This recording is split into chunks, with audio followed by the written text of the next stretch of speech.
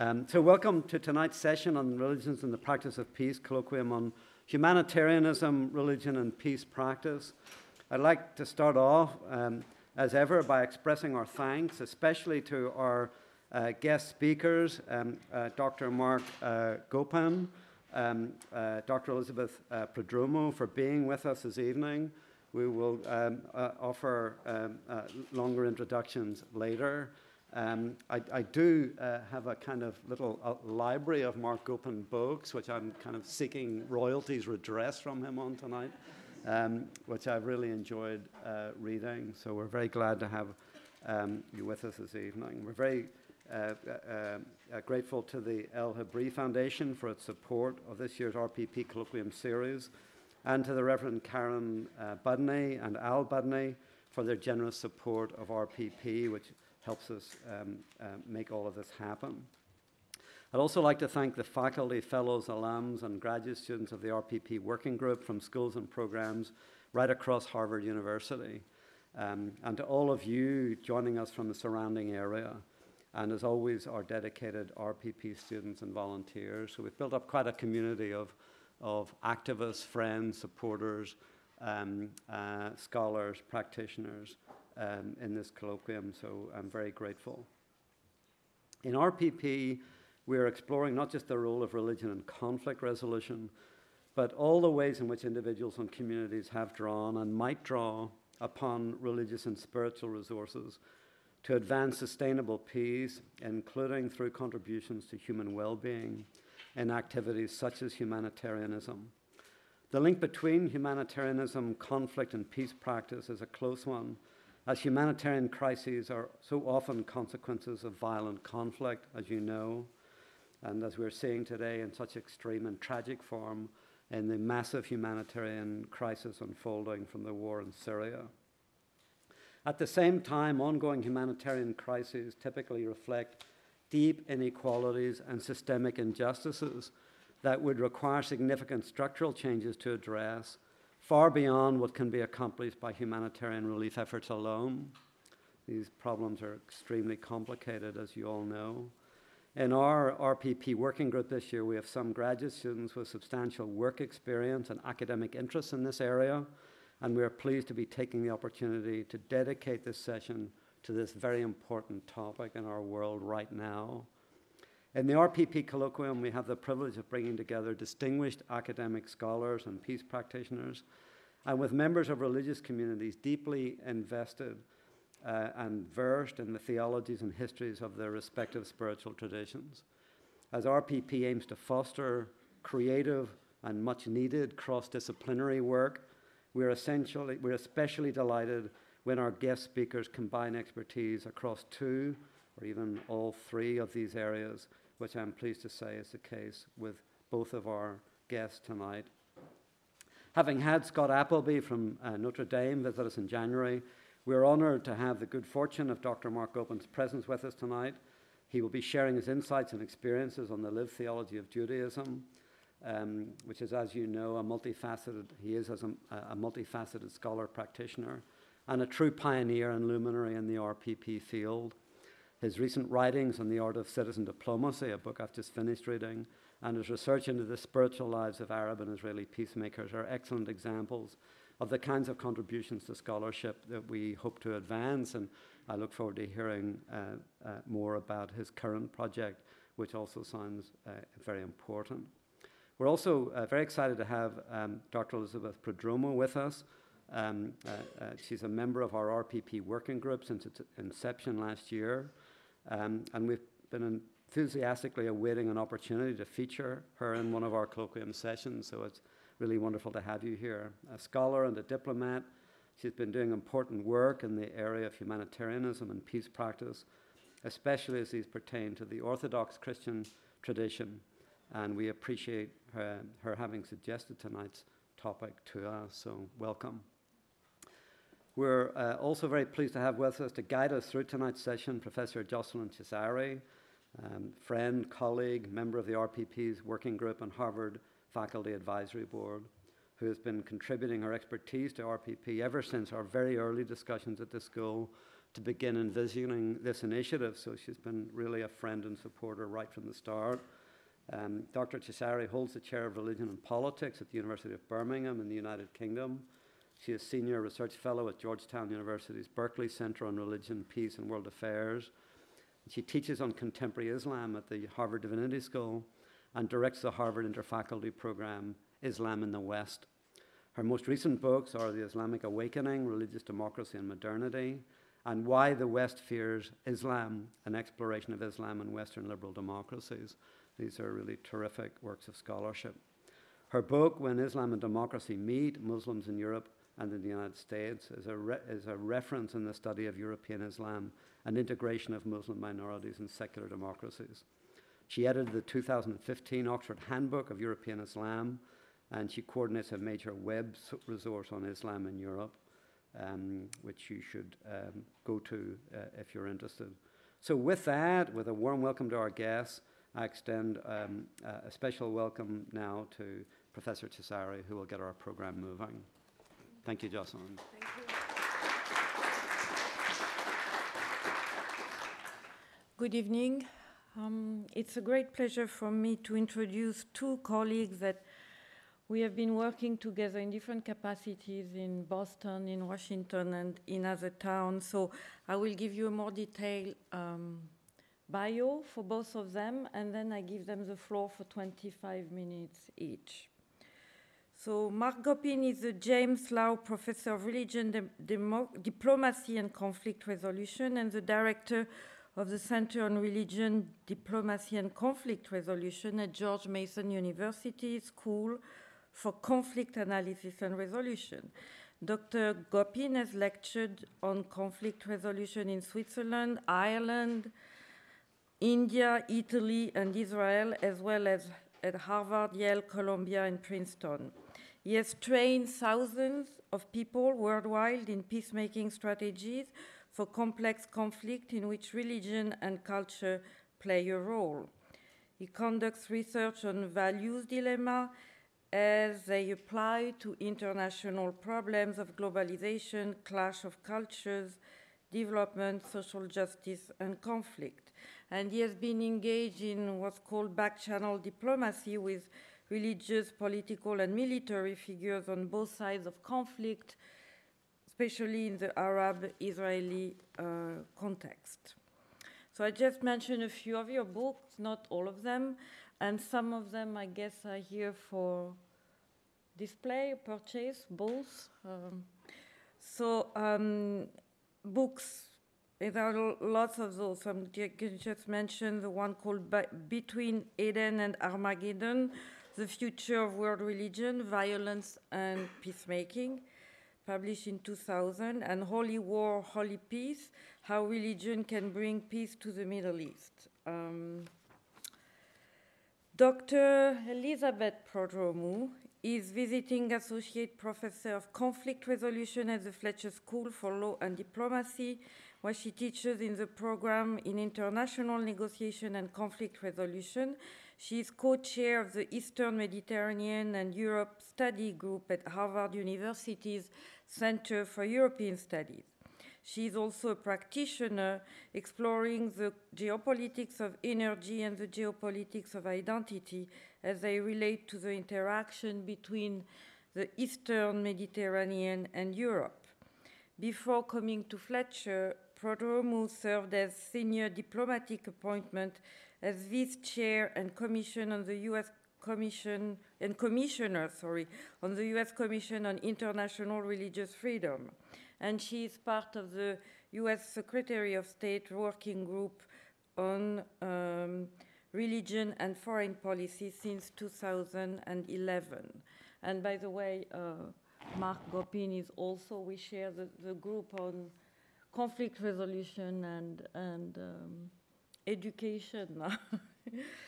The current research of Elizabeth is on the democratization consequences of secularist and religious nationalism and on religion and non-traditional security threat in Eurasia.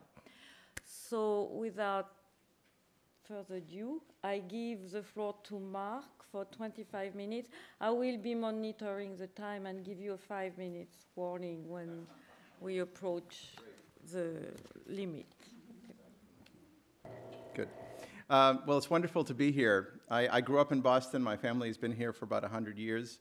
Now, of course, I'm in Washington in exile from New England.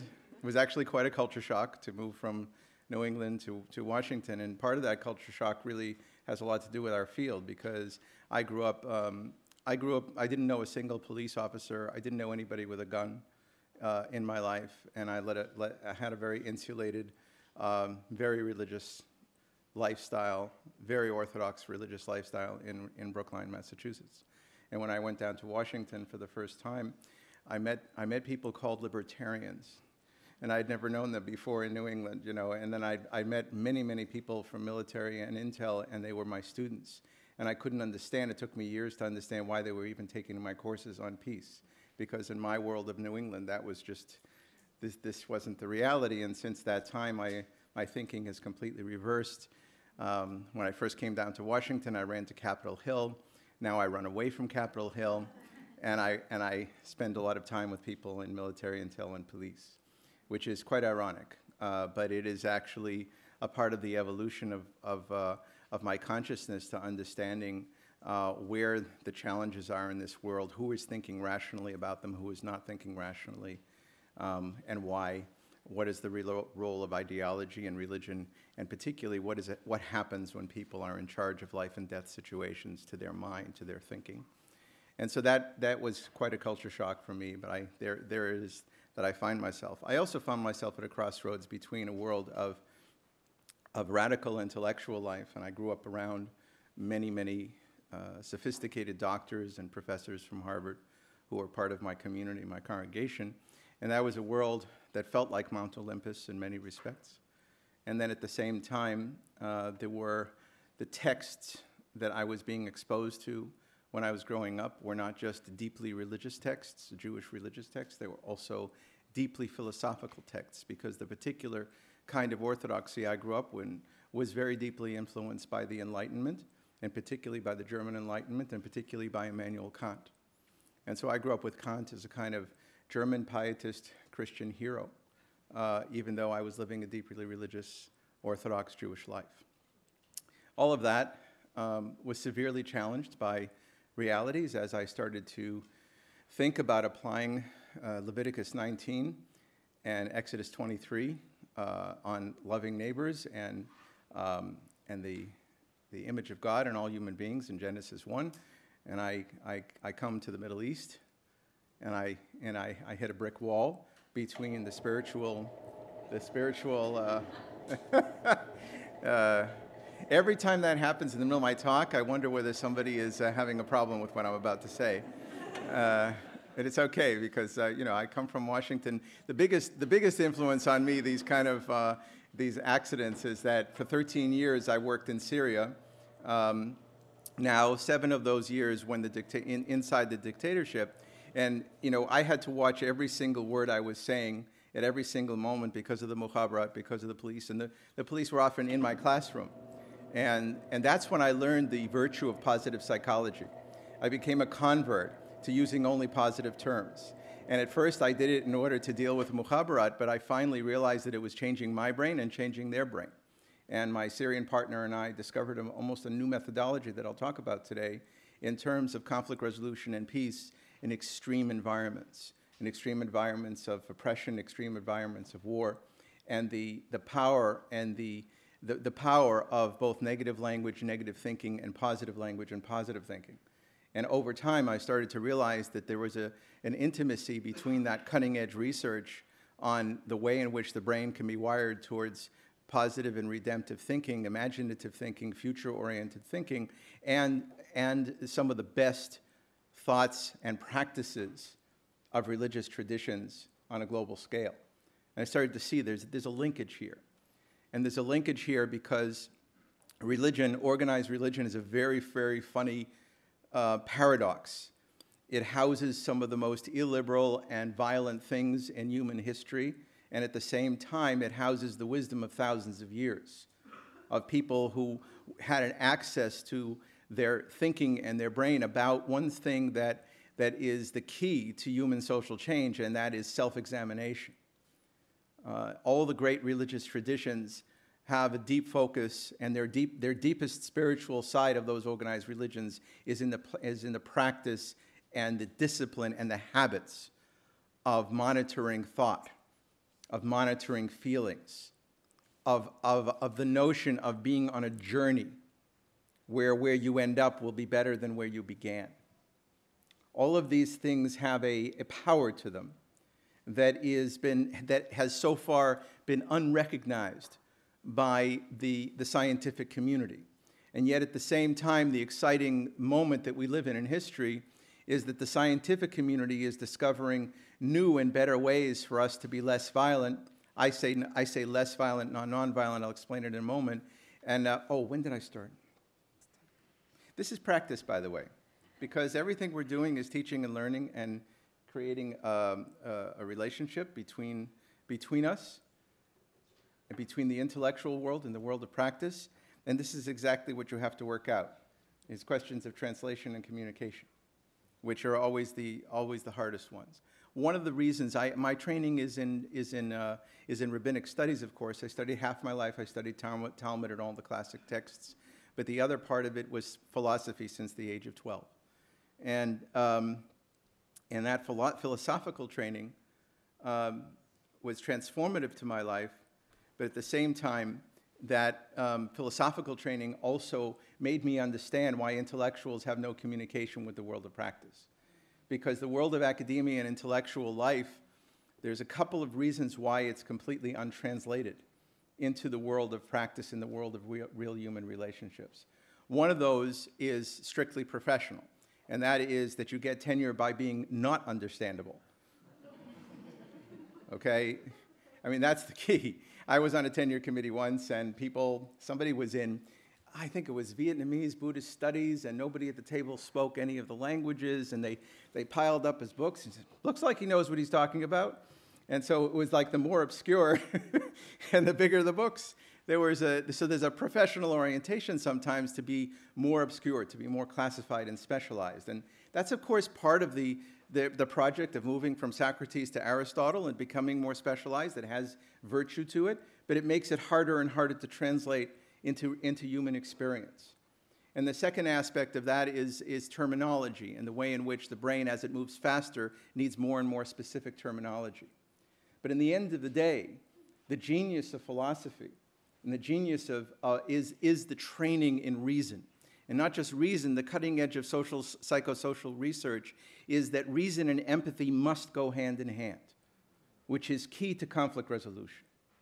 That didn't used to be the case. There were great 19th century thinkers in moral sense theory and in other theories that understood that empathy had positive value for the development of reason.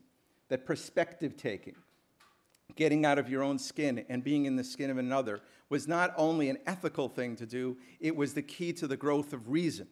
Because the growth of reason and the growth of social contract, the growth of universal principles, means that I must be able to identify with everybody who's weird in the room and think about what would be right for me and everyone else, no matter how much I think they're strange.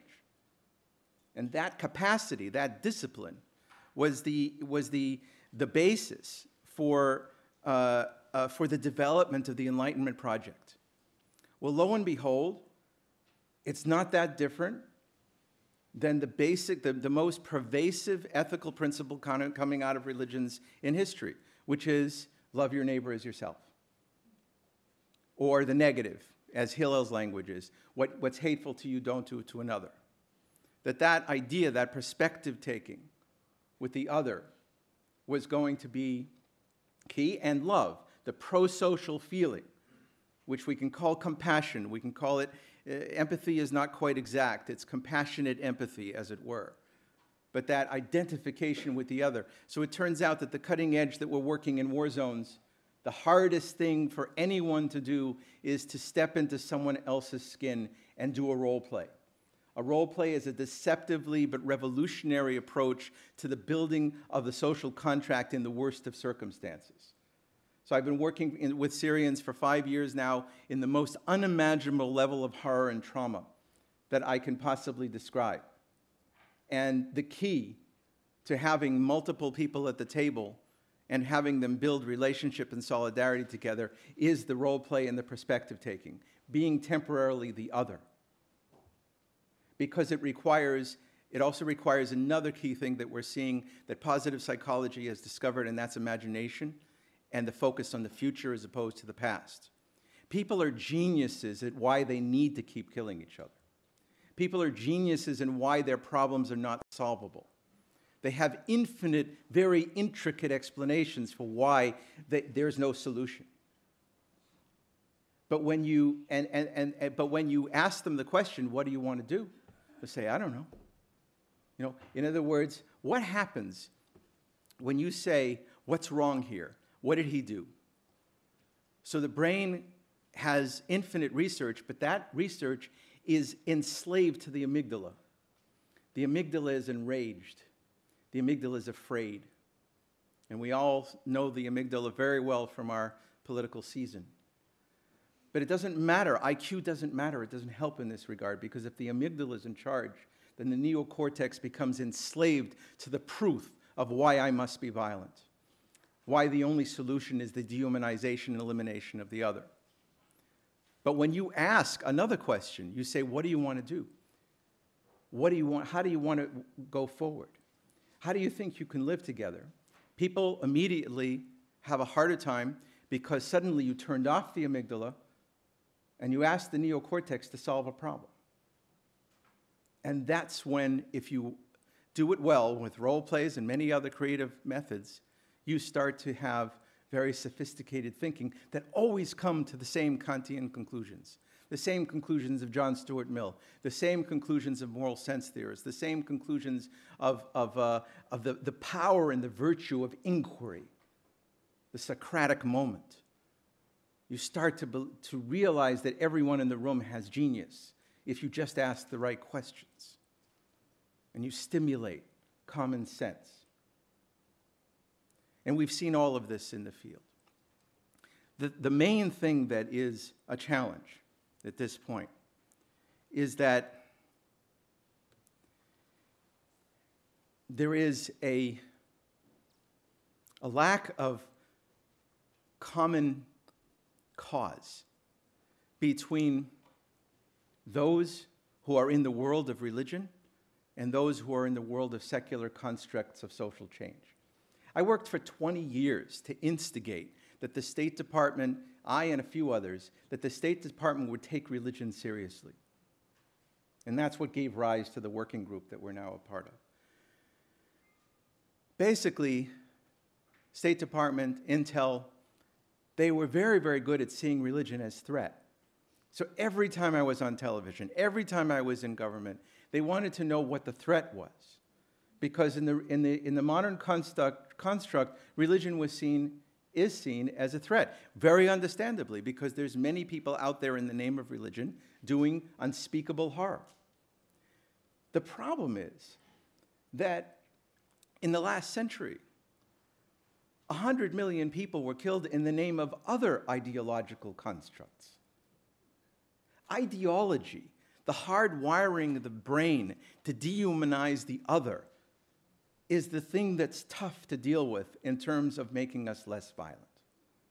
So in the name of communist ideology, starting in the 19th century, the late 1800s, the Nietzschean Marxist move started to move a number of ideologues of both fascism and communism to a radical dehumanization of the other, the radical unimportance of the other, so much so that Mao Zedong, when he was asked in the 60s already, could say, what's half the population? Big deal. What is it? So what if we lose 300 million people? That wasn't a crusader talking. You know, that was, he saw himself as enlightened and the Tibetans as backward. You see? Because his idea was hardwired to say, I'm the righteous one here, I'm the enlightened one. And the others don't matter. They're the dross of history. And the Hegelian thinking and others said this is a necessary period of history. Ethics is bourgeois. Don't do that, etc. So where are we moving now?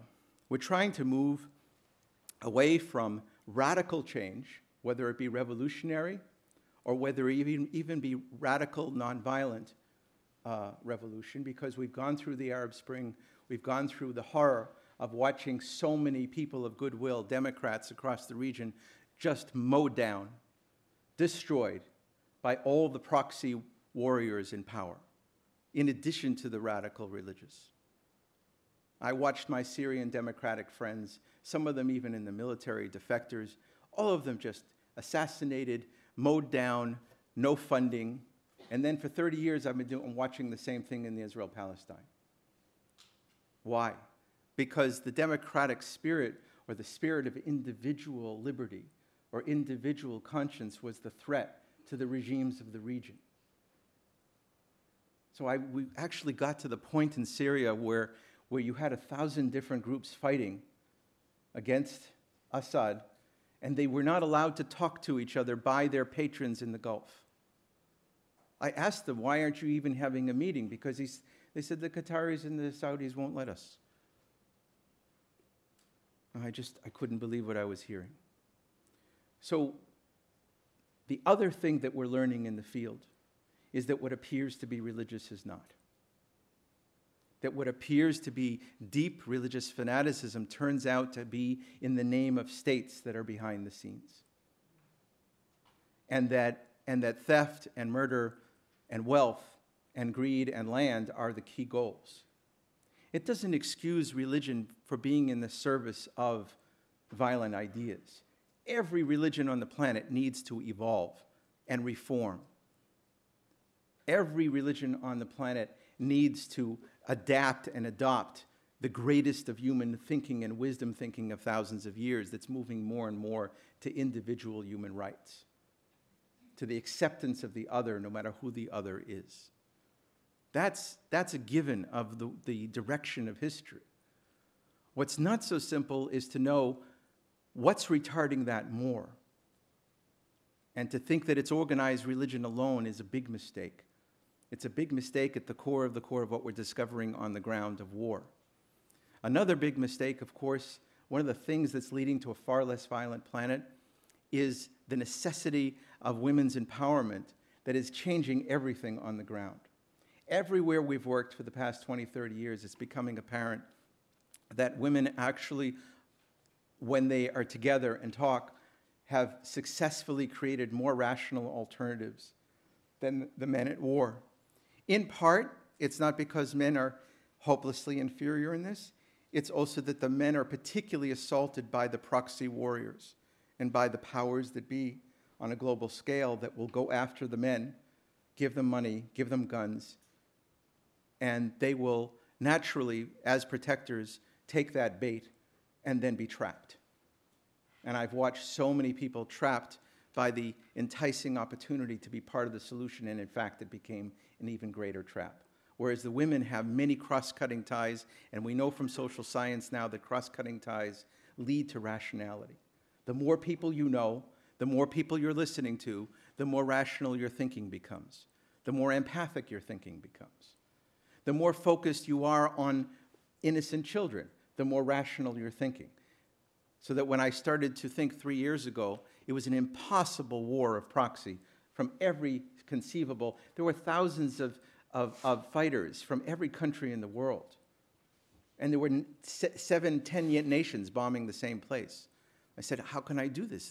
This is unprecedented in human history, to have this many countries fighting on bombing one place, and this number of terrorists in occupying one place.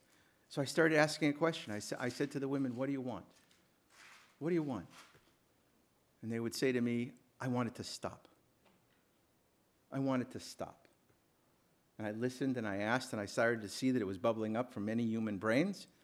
And then my Syrian partner and I started to advocate for ceasefire. Ceasefire. And they thought we were crazy. And the powers that be didn't want us to be, they silenced us. And we kept on saying ceasefire and ceasefire until it became the process that we see right now. And as horrible as that process is, it's the only hope, actually.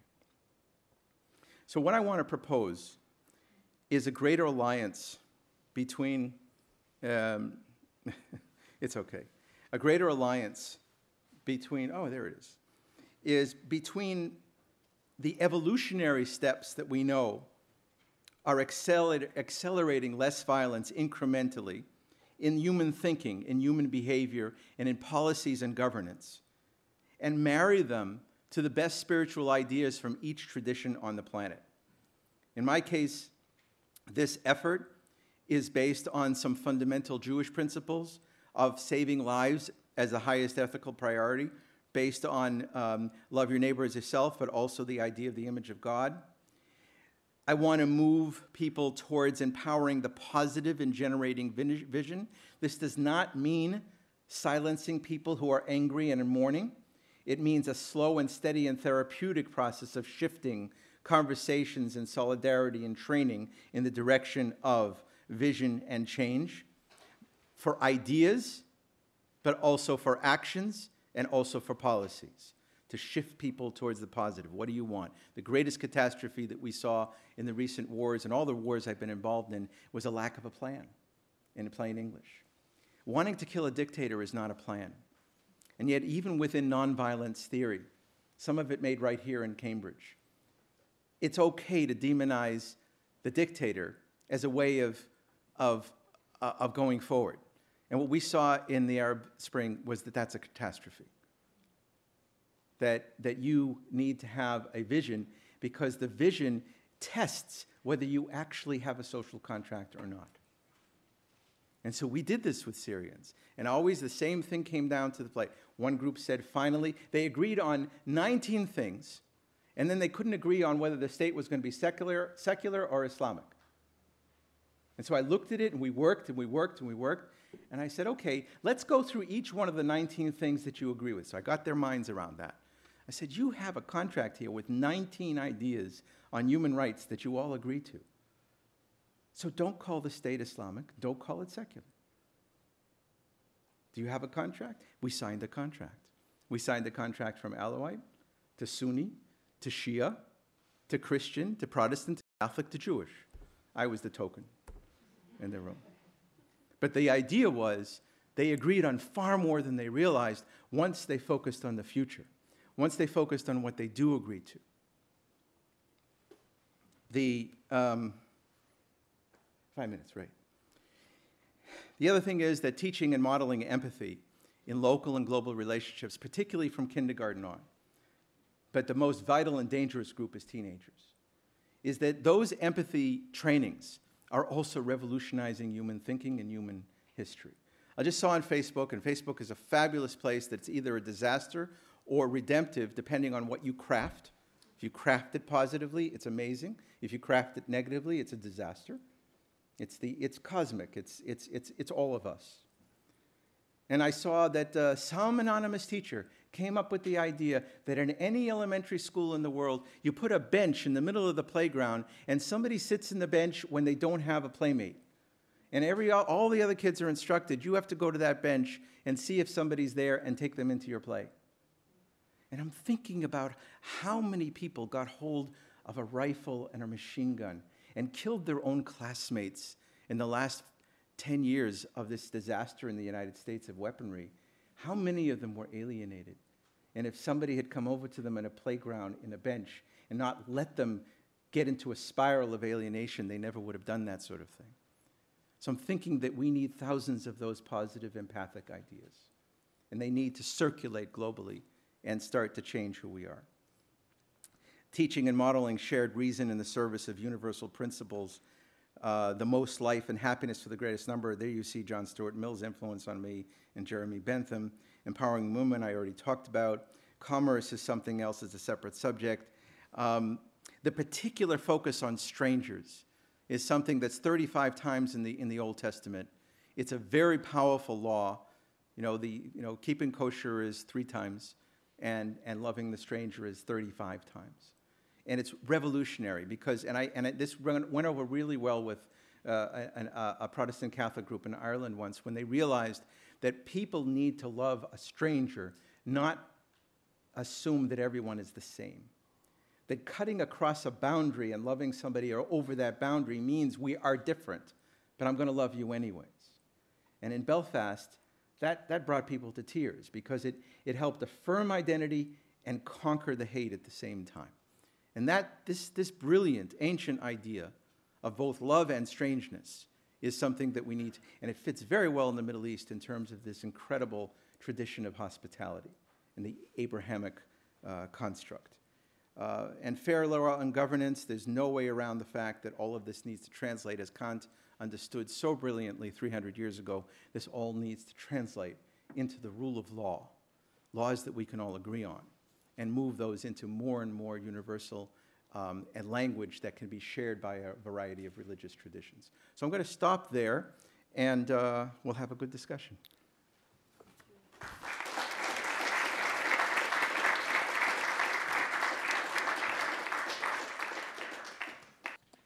I want to begin by thanking the organizers of tonight's colloquium meeting, and it's a pleasure to be here. It's an honor to be with all of you, and I look forward to the discussion. And it's also a privilege to be with friends and to share ideas, and I look forward to, Jocelyn, your critique of both of our presentations. I'm going to spend the next 25 minutes or so exploring the engagement of Orthodox Christianity to humanitarianism and peace building. This is a subject that I suspect might be relatively new to many of you. The past 2 decades have actually witnessed quite a sea change in the nature of the conversation and the parameters of cooperation between the international policy community on the one hand and religious and faith-based institutions on the other, when it comes to humanitarian action. This is positioned under the broad rubric of religion and humanitarianism and the related rubrics of religion and peacemaking. But the evolving religio-political nexus in humanitarianism acknowledges a simple yet profound reality, namely that foundational human needs affecting the survival, dignity, and quality of life of our planet's 7.3 billion people and counting transcend geographic, faith, and ideological boundaries. And as such, efforts to respond to and provide for these basic human needs requires input from religion and from non-religious spaces together, cooperatively. What Michael Barnett and Janice Gross-Stein have aptly characterized as a secularization and sanctification of humanitarianism, I think makes imminent sense for the hundreds of millions of Orthodox Christians worldwide, who are integral to the ethical and operational complexities of globalized humanitarian work.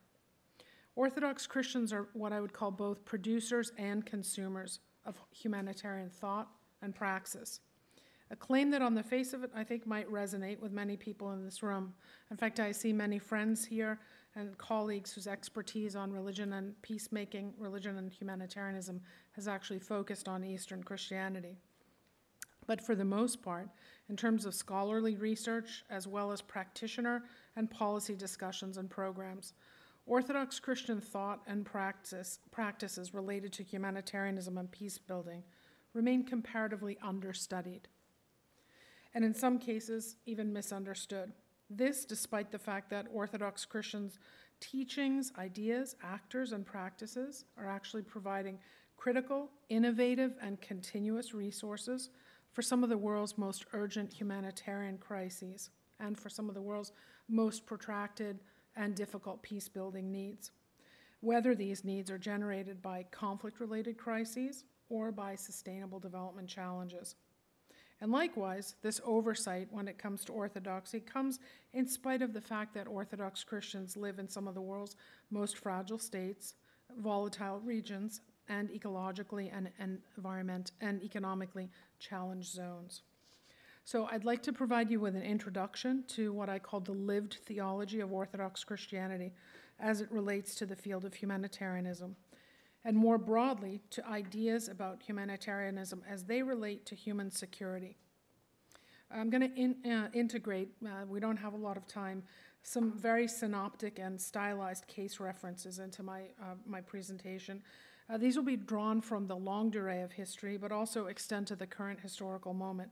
And I hope that looking at some of the empirical evidence will convince you that Orthodoxy has a lot to say, a lot to offer, but also has great need when it comes to the question of humanitarianism. I'm going to put this down. Is that okay? All right, thank you. Now, I should say that I come from the vantage point of my home discipline as a political scientist.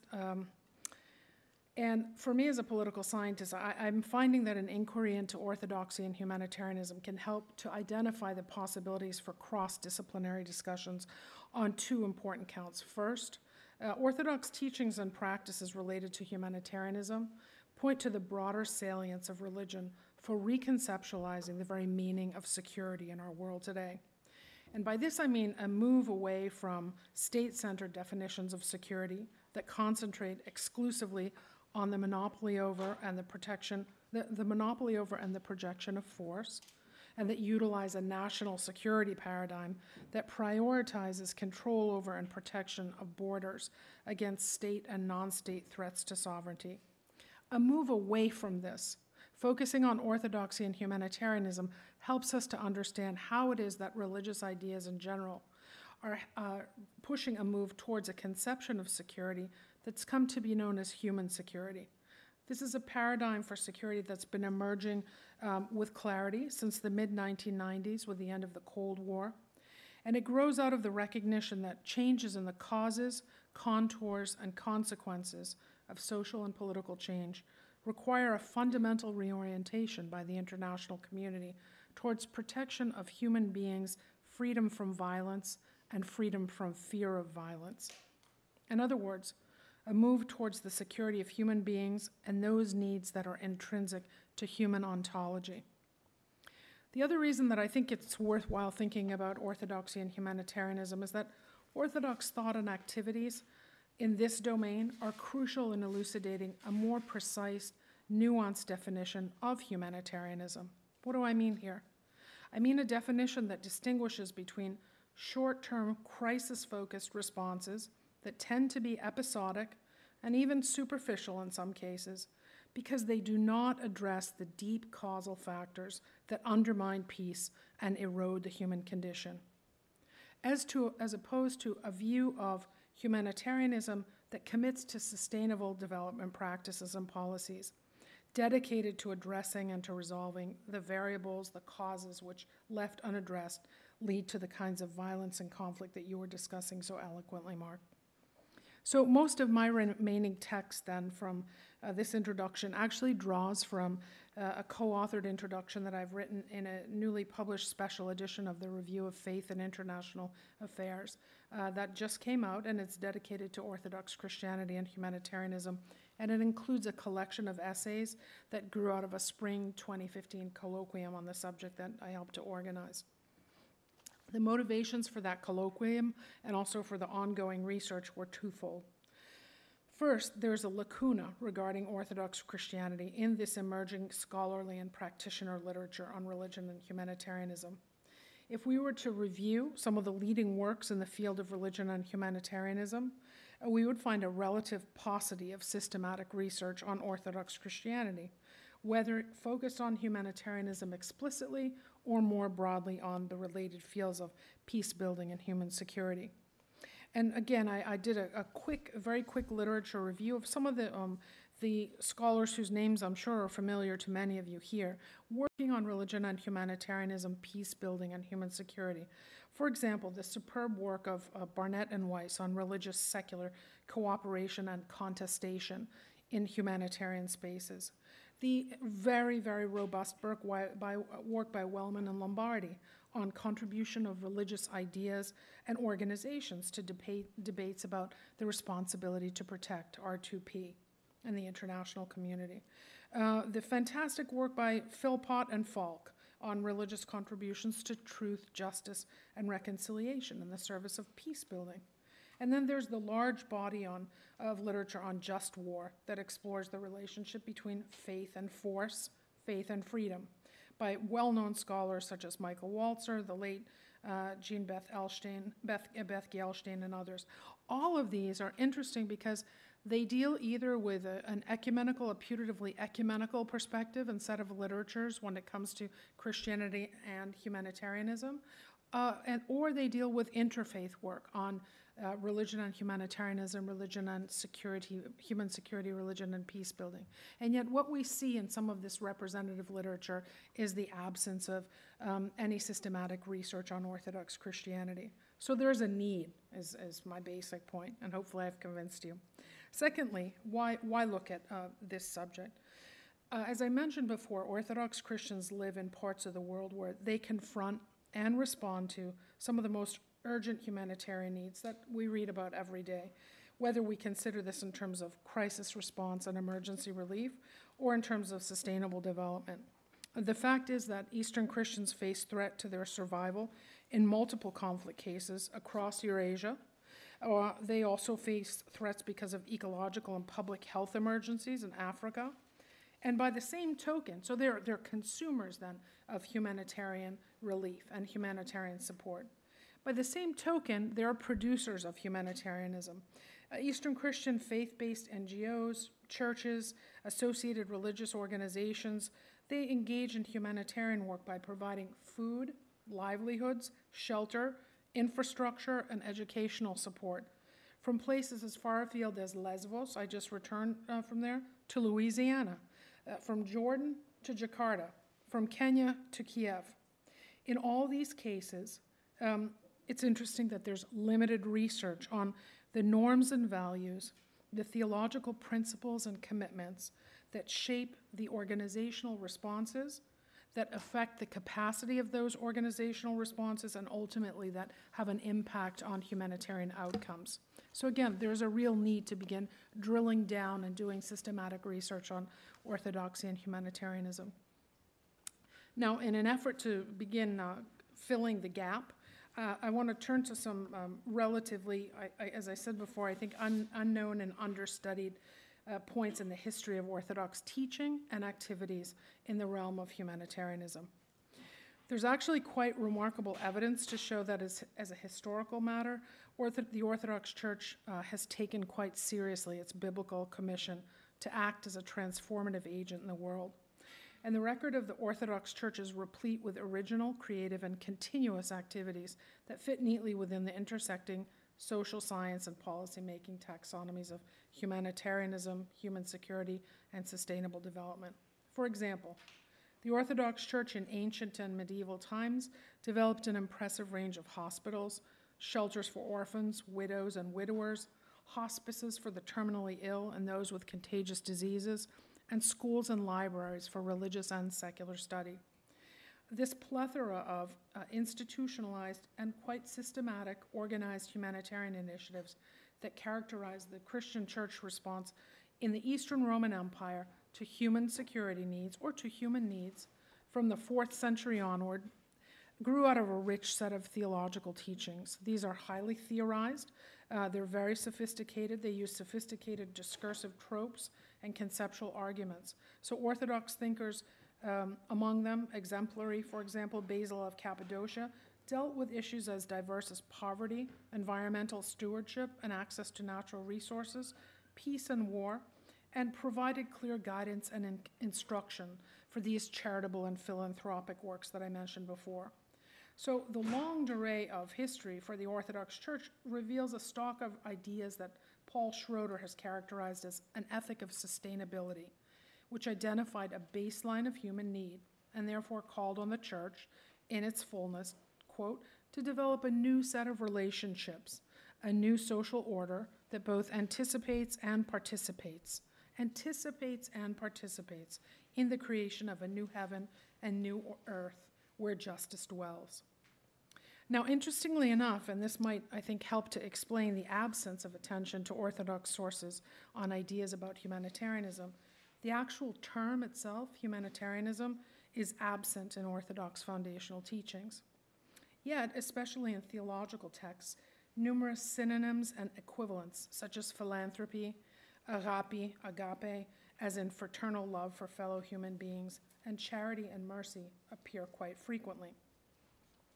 Liturgical and sacramental texts, as well as New Testament texts, are replete with narratives of the works by Jesus on behalf of the impoverished, the infirm, and marginalized, And Christ's mandate to love and serve one's neighbor is a categorical call to conduct good works for all humanity. Humanitarianism in this regard. Liturgical and sacramental texts include prayers and hymns identifying the philanthropic dimensions of the divine. Examples: "For you are a good God who loves mankind. For you are the only merciful and loving God.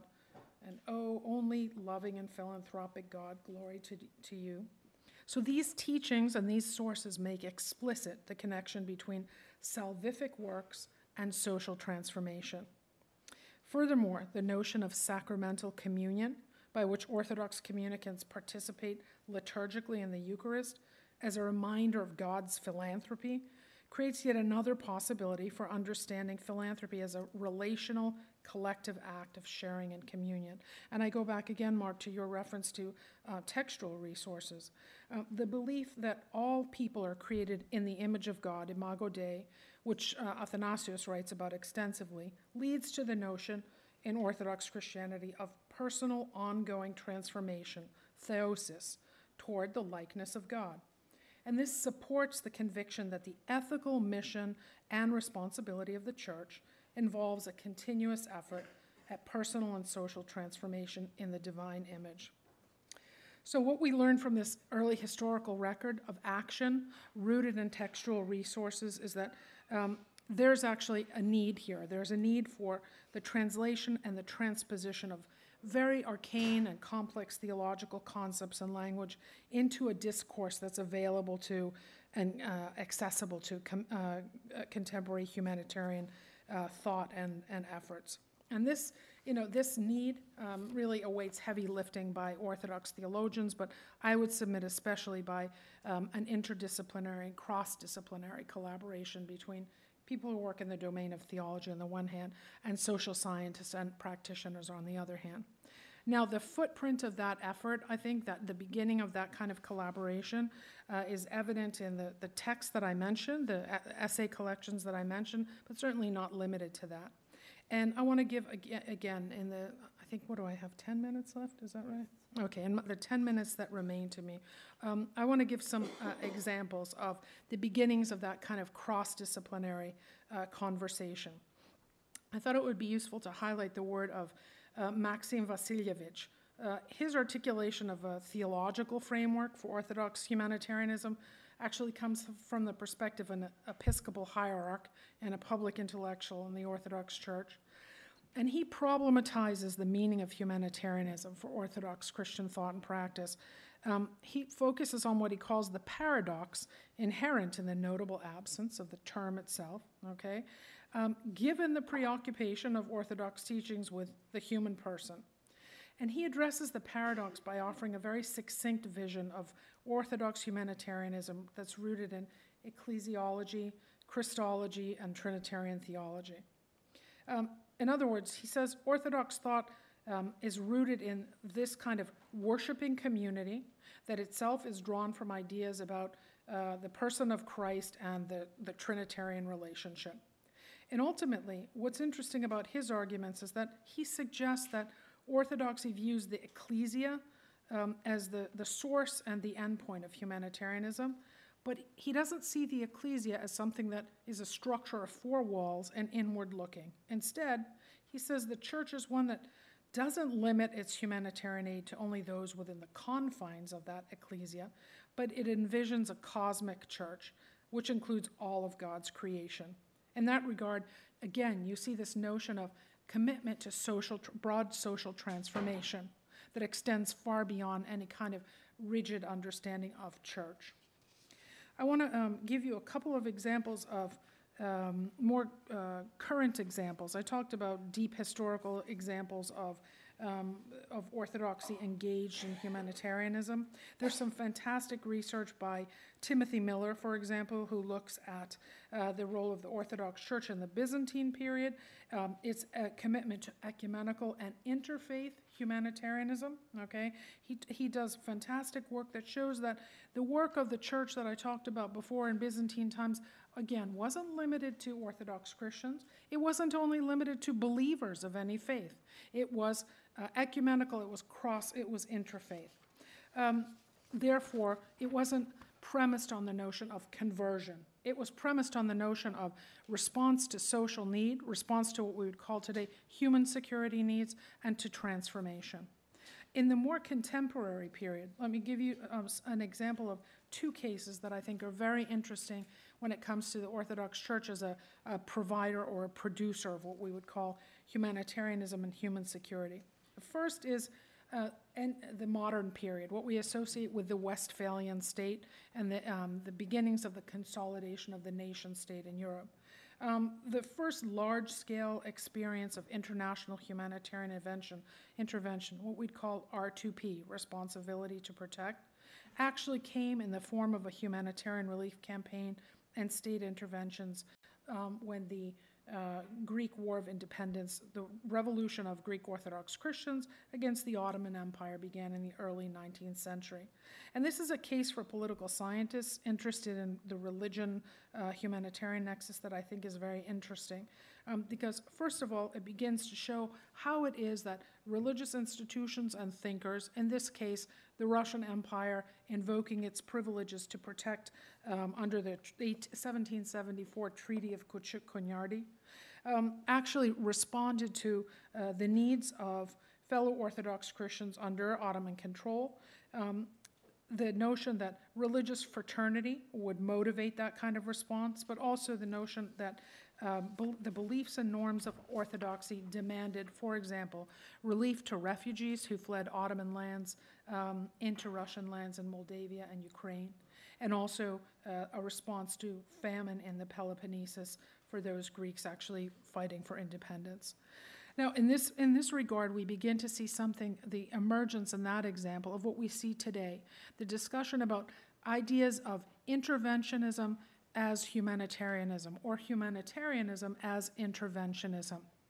These are historical or modern examples that speak to the need and the possibility for social scientists, practitioners, and policymakers on the one hand, and those who work in the field of religion, whether as historians or theologians, to begin to think about the norms, the religious norms and values that are very critical to a more systematic understanding of the conditions in which the suspension of the foundational principle of sovereignty, that of non-intervention, requires suspension in the name of protecting individuals and groups whose very existence is at risk. So I'm out of time. I could give some other examples, but I want to say a couple of things about takeaways. The real issues for me here are two, in thinking about orthodoxy and humanitarianism. The first is, why should anybody care?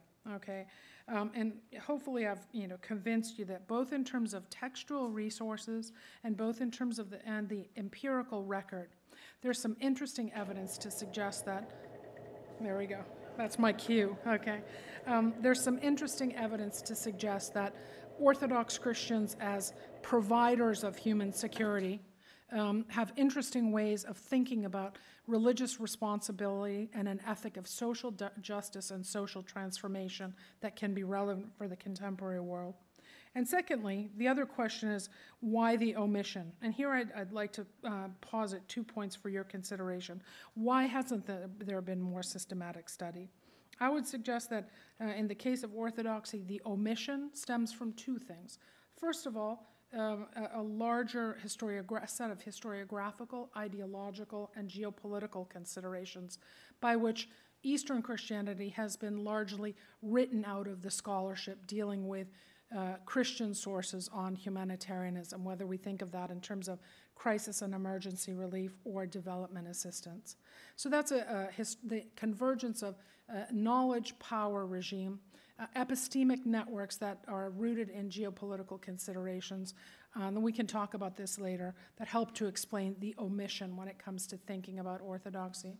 The second reason for that omission has to do with Orthodox Christians themselves, whether practitioners or intellectuals, whether policymakers or thought leaders.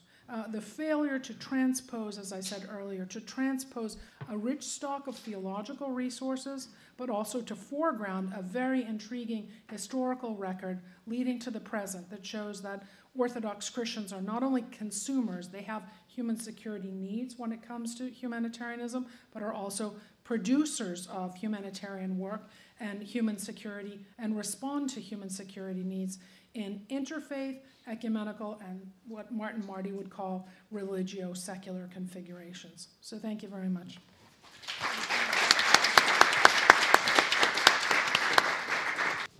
For the courageous that are still here after all this noise, I would just in order to warm up the audience and before taking questions, just a few words.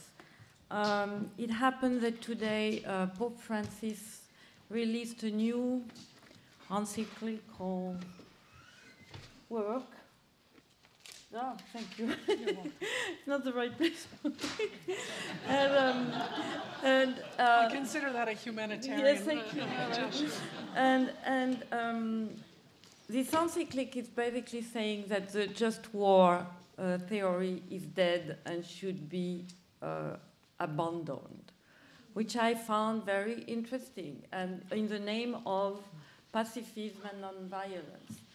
And so this is an interesting final or terminal point in a long history of Christianity, where actually war was not illegitimate, where loving your neighbor was not a way to do peace, it was a way to justify war.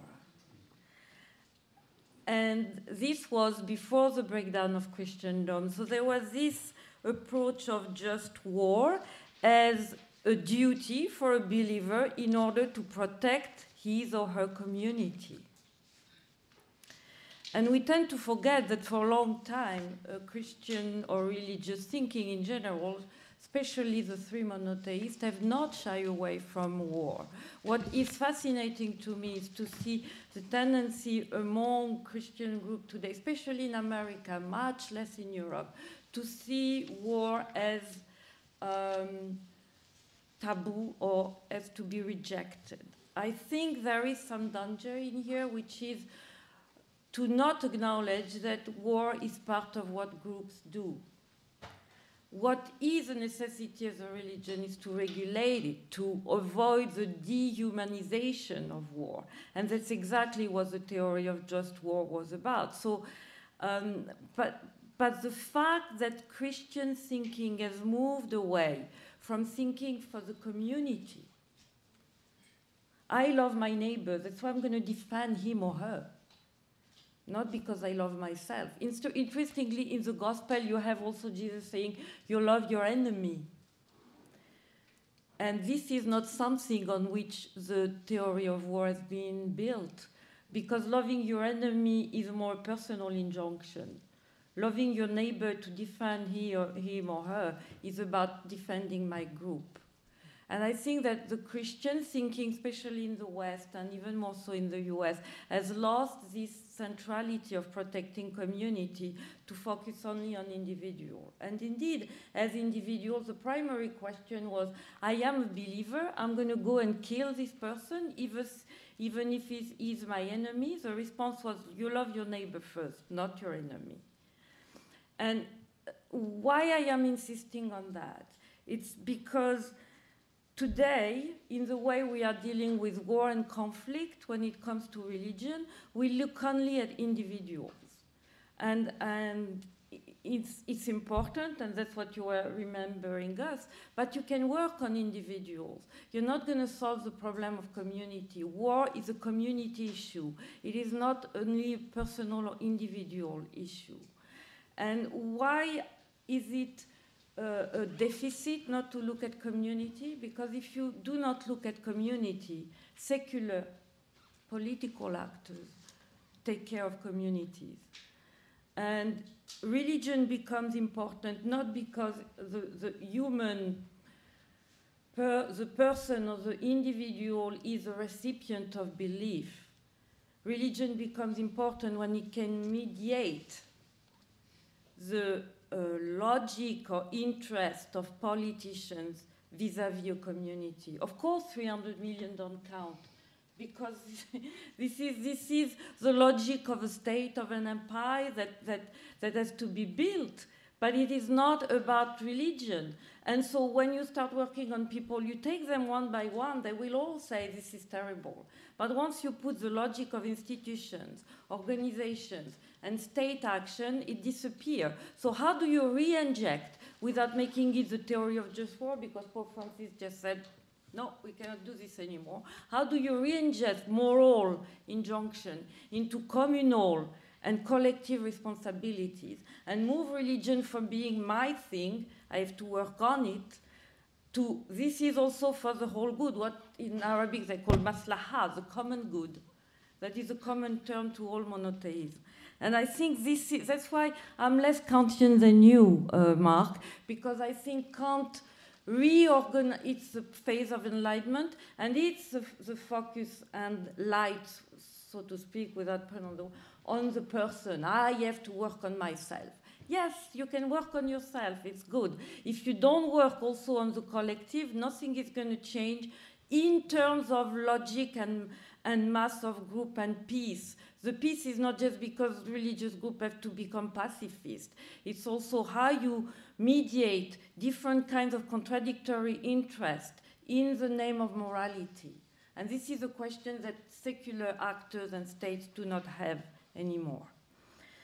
And so then the question is also about the theology. It's very interesting to me if we look back at history, the division between, you know, what is to God and what is to Caesar, that all Christians would say this is one of the major principles of Christianity, omission, return of things. This was not the major principle of Christianity until the Christendom lost its capacity to maintain or control the state. Then it became a posteriori, we said, a justification of a new political situation. What I'm saying here is that if we want really to work on religion and peace, we should not only look at the religious people or persons, we have to look them in interaction in a certain context with political interest and groups' interest. And the solution may be, at least in the light of the scholar that I am, in the interaction between the two and avoid the either or that unfortunately in our discipline is always there. So this was my 2 cents of trying to make sense of both of your point here. I will open the floor for first the member of the working group for 15 minutes or so, and then to everybody. So members, colleagues of the working group, you are welcome to please introduce yourself. Hello, can you hear me? Yes, I Okay, can. great. Hi, my name is Sana Saeed. I'm a second-year MDiv student, and I've had some experience with development and humanitarian aid in terms of being in Myanmar and working with the International Organization for Migration. So I'm thankful that you've spoken on that and on humanitarian aid, and also thanks to you, Mark, for speaking on your insightful research. So my question for both of you is, just thinking about the conflict in Syria and in other conflict zones, how do we address the role of power in terms of the access and impact of peace work, humanitarian aid, and conflict resolution? How do religious peacemakers engage power? Namely, I'm speaking to the funding for various conflict parties in Syria provided by places such as Saudi Arabia and Qatar, etc., which is really impacting conflict resolution work and humanitarian aid. It's even impacting who comes to the table in terms of dialogue. Secondly, in my perspective, what I've read on human security, the framework attempts to place the citizen instead of the sovereign state as the center of a security framework. In this case, guaranteeing the state's responsibility is to providing the needs, freedom from fear, freedom from want for citizens. And I feel like this is being challenged in countries such as Myanmar, where ethno-religious groups such as the Rohingya are no longer considered citizens nor the responsibility of the state. So that leads to what? Hence, humanitarian groups are prevented from providing aid to this group of 800,000 internally displaced people. In this case, power again is playing a critical role in preventing access. So could you just expand on that? Thank you. Mark, you want to? How are we doing this? Are we collecting questions or responding? No, for now you respond to the... Oh, okay.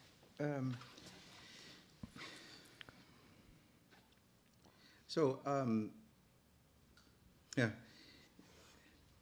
Well, the most important thing is peace building, in my opinion, is a highly subversive act. You're trying to move a situation towards less. My proposition is focused on less violence, not on nonviolence, because of people's legitimate reasons to rebel, legitimate reasons to create a no-fly zone. There's all sorts of things that are not going to be easily solved in terms of the ethics of violence and nonviolence. But we do know that on balance, less violence has been revolutionizing human history, lengthening lifespans. So we're always looking for ways. And a lot of those ways are quite subversive of power, because there are many power interests at work that want to keep conflicts going or pursue conflicts. There are many power interests that will only respond when ISIS is threatening oil fields and not when people are being gassed. There are states that are so visibly at war with each other since 1979 that they've literally invaded every single country in the region with a Sunni Shia proxy warfare that is meant to keep going. So what we do by focusing on the individuals is we undermine all of their argumentation, because we actually work with extremely conservative people. The cutting-edge rational thinkers of Syrian ceasefire are from al-Nusra families. But they're the women with cross-cutting ties. They're saving lives of priests. They're more sophisticated in terms of diplomacy than anyone you could possibly imagine, and it completely upends the very secular interests of the empires in the Gulf that are controlling negotiations.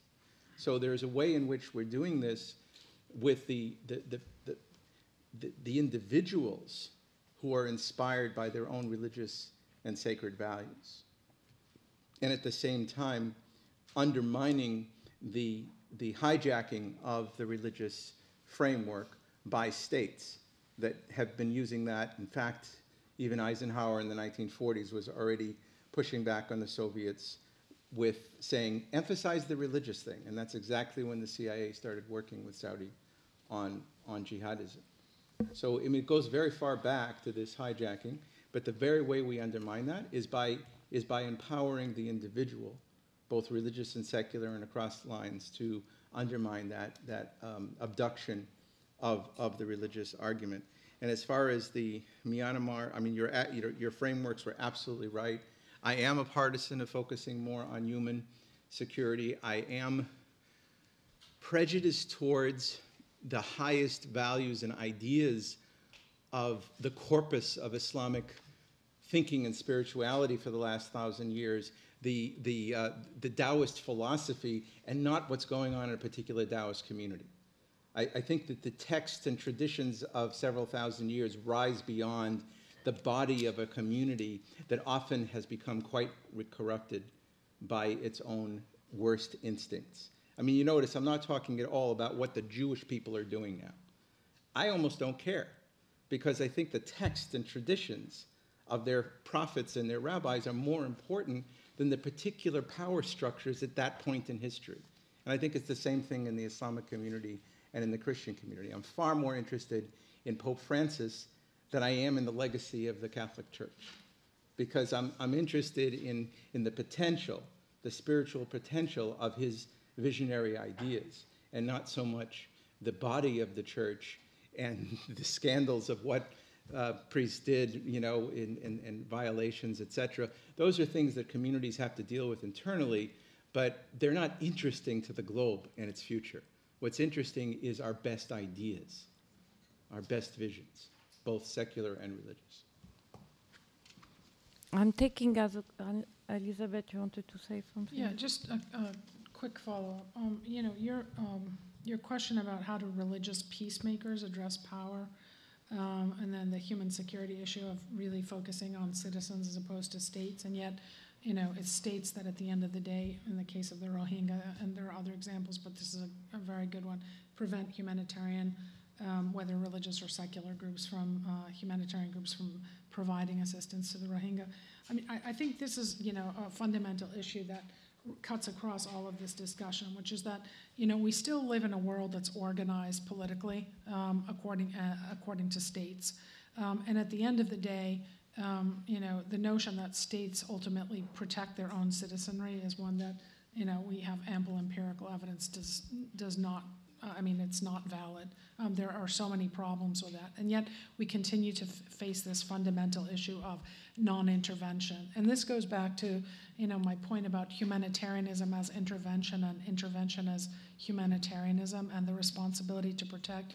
The responsibility to protect is a concept that grew up largely in the 1990s as a result of the wars in Yugoslavia, but also eventually the Rwandan genocide and the failures of the international community to respond to what was obviously unfolding on the ground.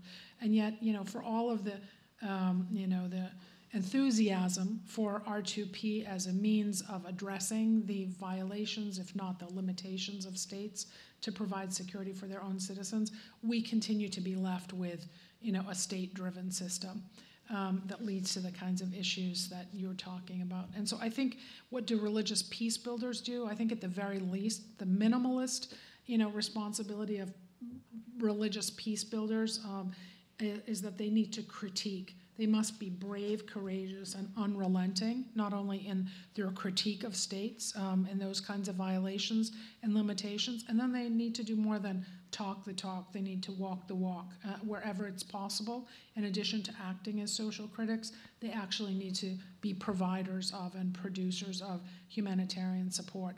And that, again, I think, here's where my work on Orthodox, I think, is especially useful, needs to go beyond the episodic, symptomatic, Band-Aid approach to the colossal humanitarian catastrophe that's Syria, and the refugee issues. I mean, the Syrian, any possibility for a durable resolution of the Syrian situation needs to take this long view of human and social transformation that doesn't focus simply on crisis and emergency relief, but focuses on things like refugee relief too, in the form of education.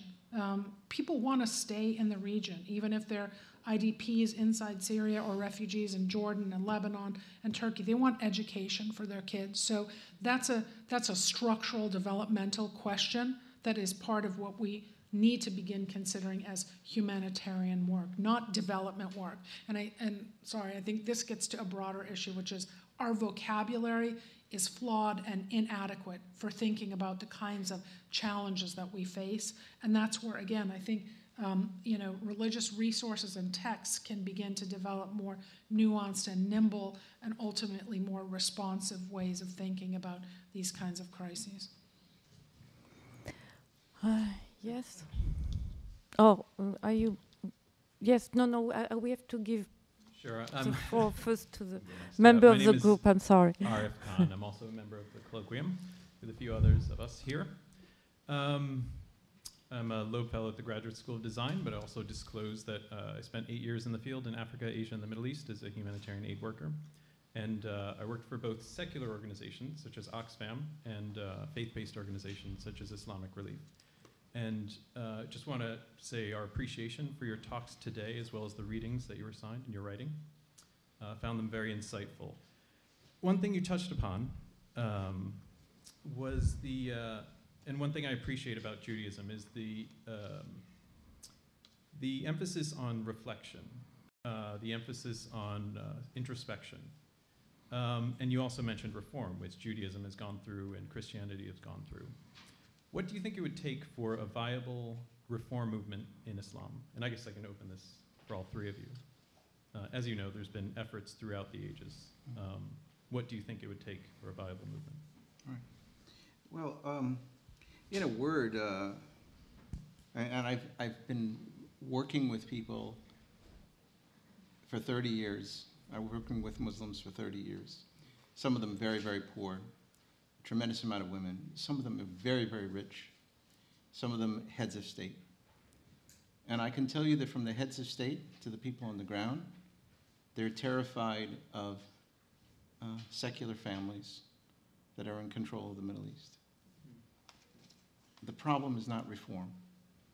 The problem is tyranny.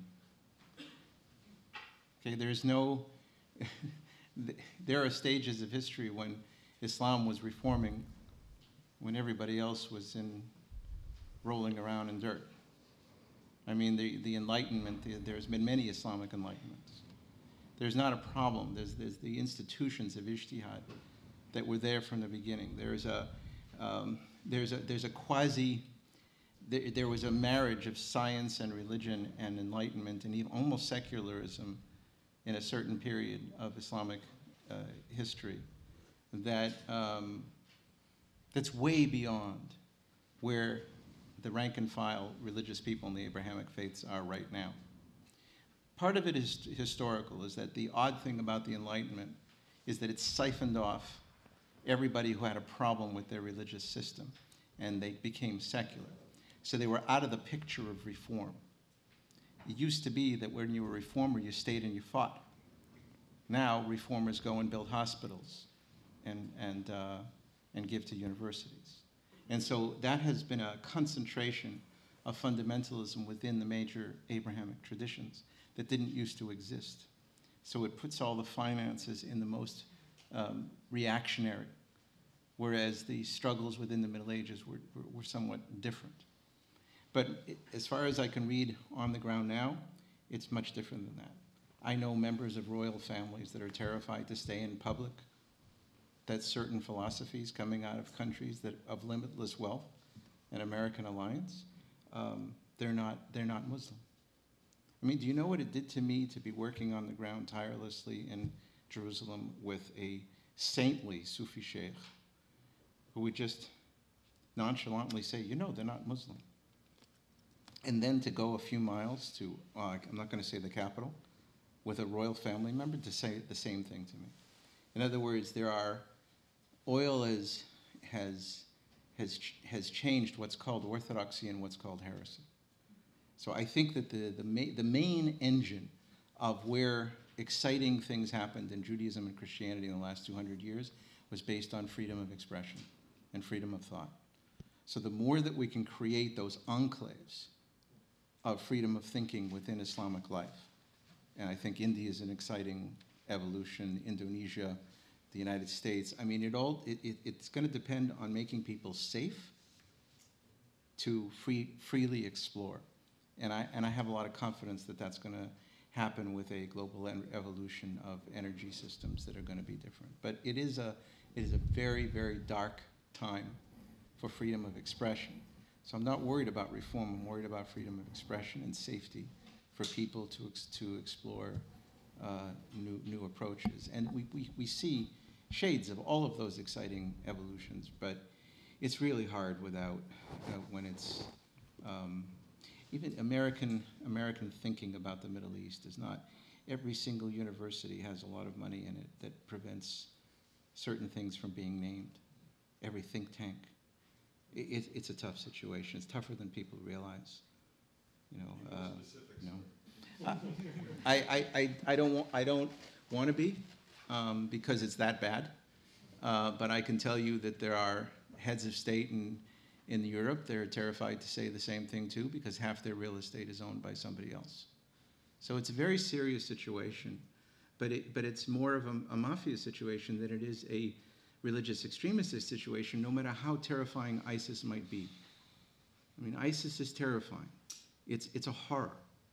But we've seen this horror within fascism and totalitarianism before. It's not going to be hard to defeat the absurdity and insanity of the idea if we're free to do so. And that's where I think we need to move in terms of, and I really believe that human beings are tremendously resilient when they're allowed to name problems.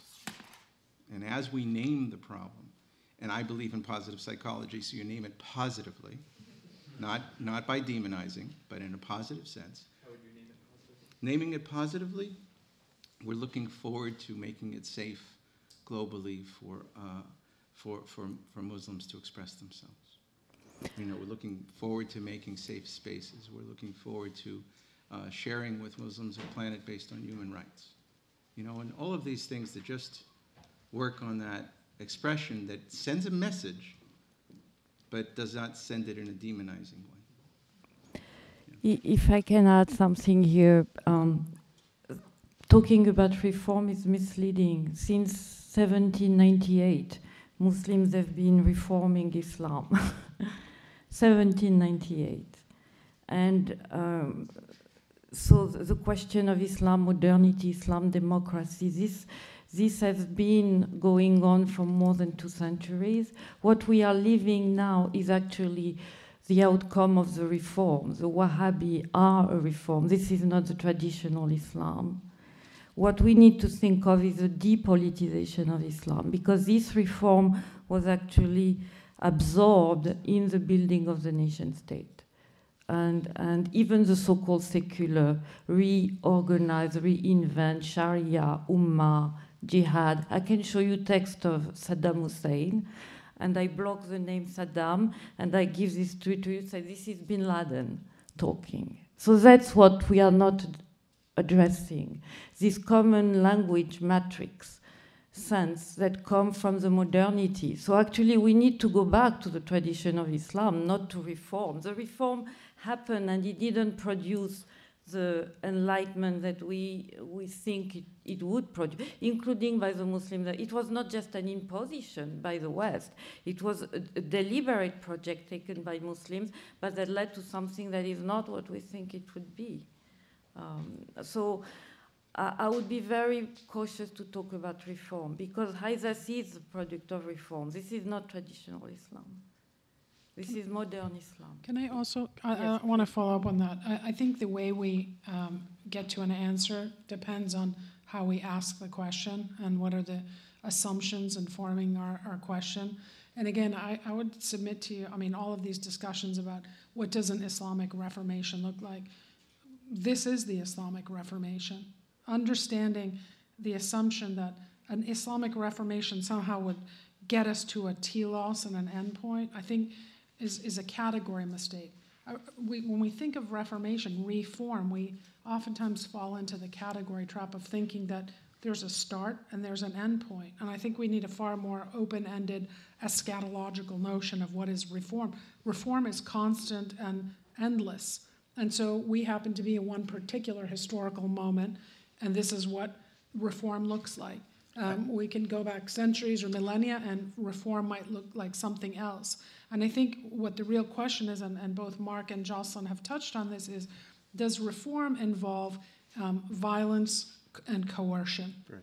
And I think that is the real, that's the embedded in your question about what does reform look like, is either a kind of debate and competition about ideas and practices that may be very loud, it may be very ugly, it may be very messy, but the to use a phrase I hate, but I'll use it anyway, the red line is whether or not that competition over ideas and the interpretation of them and consequent practices, basically pluralism, internal pluralism within Islam or any other religious tradition, accepts or rejects violence and coercion, whether that comes from within the religion itself or whether it comes from a state acting either in the name of religion or not. And I think the other assumption embedded in this discussion about reform, and this goes to your point, Mark, as well, about sort of what people are, some Muslims are fearful that reform implies an endpoint, and the endpoint is secular, whatever that term means. It's become a placeholder that at the end of the day has really no descriptive or empirical value, because we know that secular looks different in all around the world.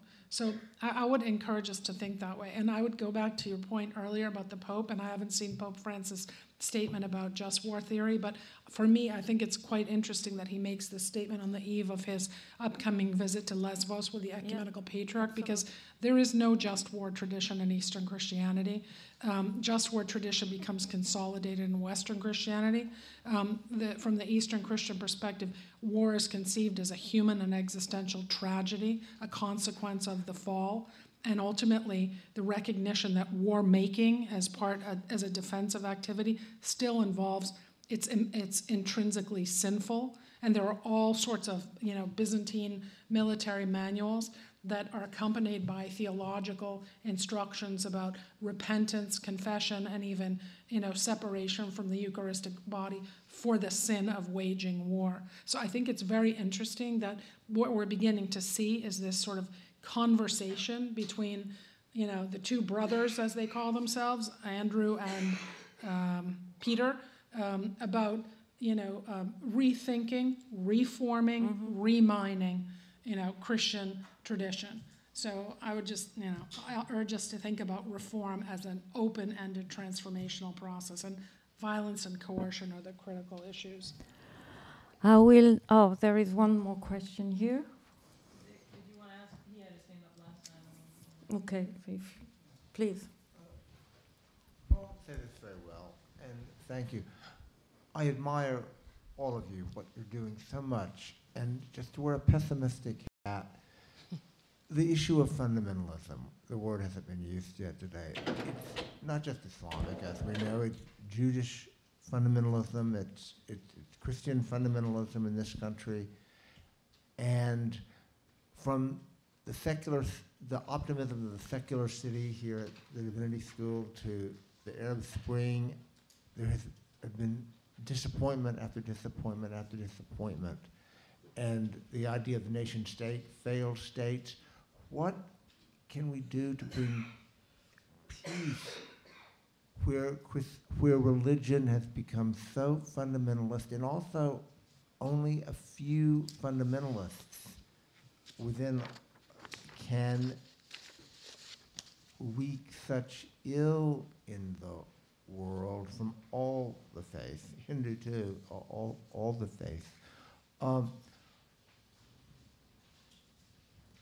There seems to be so much more within the precedence of so much enlightenment, so much more tribalism, so much more non-state tribalism of all kinds than ever before. And maybe social media has exacerbated it, maybe it hasn't. But how do you work against such a situation where our identities as human groups has become so intense, so extreme? Social media, we become self-selected bubbles of self-intensification with actually less communication than before, although we have the technology and enlightenment for more communication than ever before. How do you fight this, as symbolized in the lack of the secular city and the lack of the disappointment of the Arab Spring? Thank you. Thank you. Mark and Elizabeth, Yeah, what do you have a response? I'm glad you raised the issue of fundamentalism. I mean, in some ways, some of the things that we're going through is pointing to one of the biggest mistakes of the Enlightenment in the last few hundred years is that these incredibly powerful ideas that are so magnetic that billions of people on the planet, without any knowledge of the people who began this language, consider human rights, consider the concept of a right to be something that is deeply powerful in their lives. And some of them are secular and some of them are religious. And billions of people are buying into this as the way in which they fight their fight. So on one level, the Enlightenment produced some new brainwaves and new thought patterns that moved in a direction of these are fundamental rights. That's axiomatic. That is revolutionary in human history. The big failing has been putting that into an educational framework and a habit-forming framework that actually religion was much better at. When Jewish tradition, Orthodox tradition, has you say blessings 100 times a day, it's reinforcing something 100 times. When you pray all day long with different blessings on gratitude to God, gratitude becomes part of your consciousness. The secular world has done nothing to create a consciousness that makes something a habit in the brain of every child growing up with human rights and democracy. On the contrary, we're seeing catastrophe in this very country where people around the world are far more educated about human rights than the average kid in some of the districts that we're seeing. So there's a danger to the Enlightenment project right now because of that lack of moving into habit-forming mind changes that will make these things into axiomatic, sacred constructs. And and we're seeing this weakness. We're seeing this weakness in many European countries where people are not integrated into citizenship. There isn't a notion of what it is to be a citizen with the consciousness that that means I have rights and you have rights. None of this is becoming part of the consciousness. We have to work on it as a global community. But the more important thing is, why in all of the investigations of fundamentalism are Mennonites not studied? In every single major book. You see, Wahhabism and Mennonitism and Luther have much in common. They all fight idolatry. They all fight evil and the darkness. And in fact, old Mennonite is very polarizing. The rest of the world is dark. Why don't we care about them? Because they're not killing anybody. On the contrary, you know. But so the key issue is violence. Luther and Wahhabi have a lot in common in terms of purification of an idolatrous environment. The key difference is when you export it and coerce it onto others. So this is where we're agreeing 100%. The future and the question of the future is not religious versus secular, it's coercion versus non-coercion. And that's where we have to focus. Fundamentalism is not the problem. It's coercion. And that cuts across fascist, communist, and religious totalitarian constructs. It's that we're worried that has been responsible for all the deaths in history. I'm very optimistic because we're actually doing very well. We've defeated a lot of ideologies that focused on murder and death. But this one is trickier. It's just like why overeating is a problem. It's easy to see why some people should avoid alcohol. But you have to eat. So it's harder to find that temperance. It's the same thing with the religious impulse. As far as we can tell, people are always going to be religious. Many people. Most of the planet, in fact. It may be evolutionary. A lot of physicists are accepting that. The question is it coercive or is it non-coercive? That's going to be where we need the negotiation with the secular, with the human rights idea. And with the secular, that's why you did a discussion and negotiation with the secular too. Elizabeth. Yes, you are. Thank you. I really loved both of your talks, and you both, it reminds me of Johan Galtung's discussion of cultural violence, where there are sort of symbols and assumptions and cultural norms that can be inherently violent. One of the ones that he lifts up is when you locate the divine outside of creation in some way, in a way that you were talking, Dr. Perdomo, about the Imago Dei and theosis. When you want to talk about some groups being more in the divine image than others, Galtung argues that that's culturally violent and leads to assumptions about sort of different treatments of different groups. And two of the ones that he mentions are men versus women and people versus the rest of creation. And so I'm just wondering, what unexamined cultural violences do you see in your own traditions, such as cultural violence against women or against nature, that inhibit your religion's potential to really optimize their peace-building power? And what are the best progress and work that's being done on overcoming those unexamined or less examined than they need to be inherent cultural violences, whether it's working with women in the priesthood or with language about the divine being female and male, or whether it's working on issues around embodiment and shame or local steady-state economies, meat consumption. I don't know, I'm just wondering what your faiths are in examining what they are doing really well in terms of their own inherent cultural violences. For me, I think that actually the only way I've actually functioned as a practitioner is not a Galtungian move at all. It's more of a Gadameryan move, and the Gadameryan move is a complete suspension of what I think I know. It's also, from a religious point of view, it's a radical humility. So when somebody who's Deobandi from India comes to me from some very conservative sect, and he talks to me about his commitment to nonviolence and that he's been violently taken over by some group that wants to do criminal stuff with his group. I don't care what his theology is. See, when somebody who's ultra-Orthodox Jewish comes to me and they start talking about the fact that before all of this nationalism, we used to have a good relationship with the Arab community, and there's hundreds of thousands of them, I don't sit there and argue theology with him. In other words, unlike Galtung is helpful to understand all of the progressive theological discourse and thinking around Christianity, Judaism, Islam, Buddhism, etc. It's wonderful.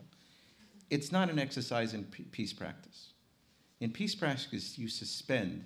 The best way, contact hypothesis, relationship building, perspective taking, is you suspend all judgment. I couldn't have lasted a minute in Syria if I was judging people who are associated with an al-Nusra family. Like, I'm talking about when you were yourself talking about the importance of reformers Yeah. staying in their own traditions to reform. Right. So I'm actually trying to say what reforms need to keep happening within your own tradition to help it optimize its Yeah. peace-building potential by having its Good. theology be supportive of peace at all levels. So again, here it gets really complicated. There are a lot of people who are leading great feminist fights to be able to pray at a site in Jerusalem that is a destroyed Palestinian neighborhood. So what's that? You know, I'm not, you know, of course, I'm fully embracing with all of my friends of egalitarian philosophies, feminist philosophies. They're great. They're doing great work. They're doing great hermeneutics in the tradition. But for me, I have a priority to saving lives and to life and death issues. So I am, as long as people are free and not coerced, I'm much more interested in where there is coercion in the name of my religion. So that's where I prioritize. So if somebody who's a chassid or an ultra-Orthodox Jew who's deeply committed to all human life, I'm there with him. Do I agree with his theology? Absolutely not. I've had settler rabbis that were at the cutting edge of reaching out to Hamas and humanizing the head of Hamas, a despicable organization. I didn't have the stomach to do what he did. But here he is with a big beard, ultra-Orthodox. I disagreed with every single theological principle of his sacralization of the land. It's not because I don't consider the land sacred, but I don't agree with national sacred to the expense of the people who were there, and making that a higher priority than pikuach nefesh, than saving life. But I worked with him because of his genius in saving life and his ability to reach out to the radical Muslim community that were his neighbors. So I agree with everything you're saying about internal cultural violence. So everybody has their job. But I take it as a halachic ethical priority to focus on saving lives. So that sometimes shifts my priorities. That's just my existential approach. Elizabeth? Yeah, I mean, these are obviously more personal reflections, but in terms of looking at my own tradition, to respond directly to your question, I would say greater fealty to and fidelity to three, theological principles. The first is this notion of the image and likeness, that every individual is indeed created in the image and likeness of God, which implies a radical move. First of all, a radical acceptance of pluralism, which I think is quite comfortable with the world in which we live. So, regardless of race, ethnicity, language, gender, every single individual is indeed created in that image and likeness. And being able to sort of internalize that and practice that, I think, it's just a colossal task, and it's a challenge. And the only thing you can do is keep each other honest every day and keep yourself honest about that and be mindful of that.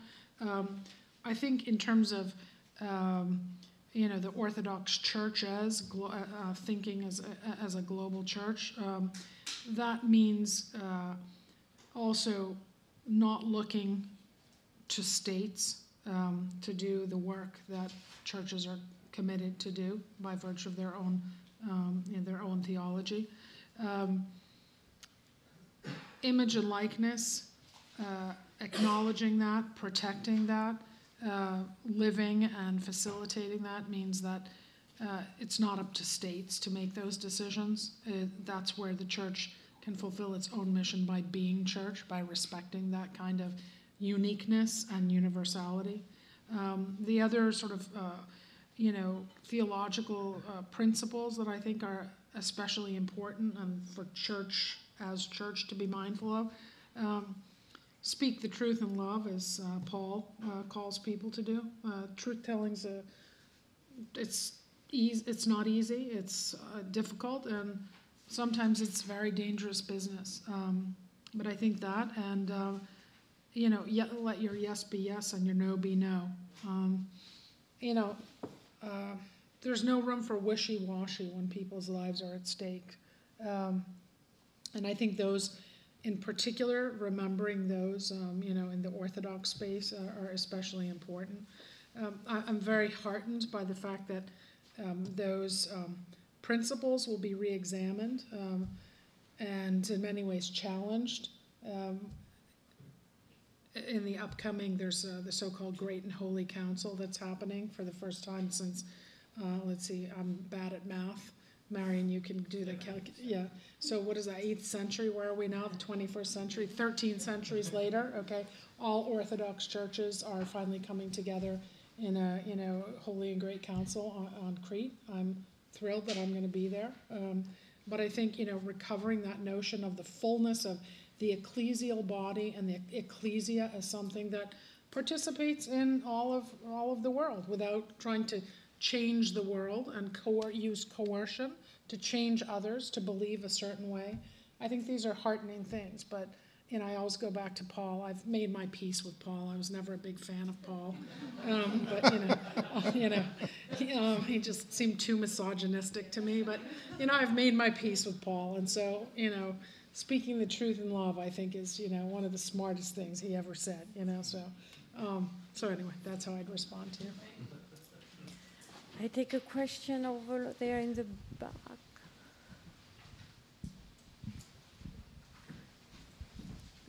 Leonid Mechik, student from Russia. I got a question to U.S. representative of the Orthodox explanation here, but also to all three of you in a way. So, coming from Russia, Orthodox Church is becoming strong now in the whole region. Serbia, Ukraine, Russia, just to name few, and basically starting absolutely new, almost from the scratch. There was Orthodox Church there, but starting from the scratch, exactly as, for example, Judaism. And what is happening, what we are seeing now in the region is basically it's coming back to the pre-Enlightenment mentality of the church. It's nationalism, almost pogrom mentality. Now, not against the Jews, but against Muslims in Russia, against Ukrainian Orthodox Church. Basically, in Ukraine now we got this conflict between Russia and Ukraine, and seeing this history of only 20 years of 30 years of Orthodox Church becoming strong in this particular region, where it's almost like a social experiment of revival of a religion. How much trust can we give to any of the religions, seeing this basically the biggest population-wise representation of Orthodox Church, arriving at this moment after only 30 years of liberalization of religious market in Russia? Wow, that was a long question. I'll try to respond to some of the things I hear in the question because I'm not quite sure. Let me just sort of respond and offer some thoughts about the Russian Orthodox Church. And I'm not a representative of Orthodoxy, I'm just myself, okay? So anyway, I think the Russian Orthodox Church is a complicated case for a lot of reasons, not the least of which is that it is... it's a martyred church. People tend to forget that. 1917 to 1989, that's 70 years of being subjected to the effort by the Bolsheviks to obliterate the Russian church. And I think that tends to be forgotten because of the tendency to think about and analyze the Russian Orthodox Church within the context of an exclusively geopolitical lens.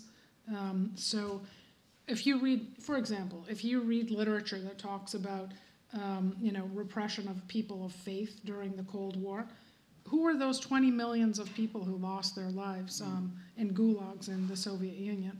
I mean, they weren't empty placeholders of people who had no conscience.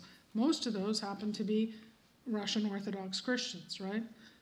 So I think, that tends to be forgotten, and I think that helps to account for, not to justify in any way, but historicizing these kinds of questions helps to account for the extraordinary defensiveness on the part of the Russian Orthodox Church today, and it's unfortunate from my perspective, willingness to work in close cooperation and lockstep with a state that is authoritarian.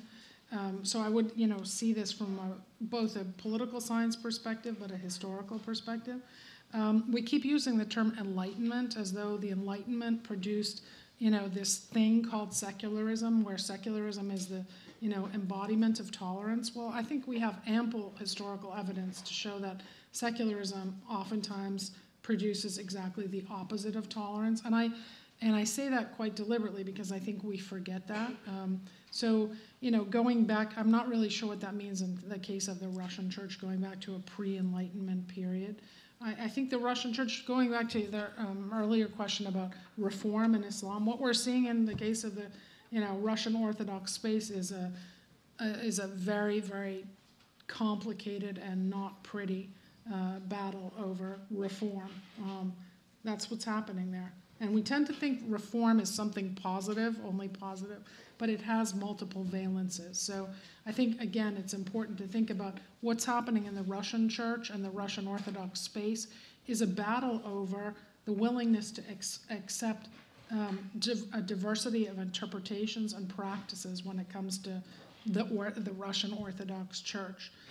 And the reliance and the resort to the state to help resolve those battles and disputes over internal diversity, I think, is something that's not healthy for the Russian church. But again, I don't think it's any different than any other religious tradition. I think what's useful to think about with what's happening there is to think about the historical reasons and the contemporary political and ideological conditions in the country that help to explain it. That's where I go back to this notion of the Great and Holy Council that's going to happen in a month or so, whenever mid-June is. That is an expression of the internal pluralism of the Orthodox churches and disputes over how to interpret the Orthodox faith and how to practice orthodoxy. If you want me to be critical, it's very easy to be critical. And I'm not sure if that's what you're asking. It's very easy to be critical of a church that unfortunately has, made an alliance with, of the Putin state that I think is to the detriment of freedom of conscience and belief, both for Orthodox and non-Orthodox alike. But that goes back to my early point that I think any religious tradition that looks to states to, impose a kind of coercion on internal pluralism that's an unhealthy move. Thank you. Unfortunately, we are at the end of our time.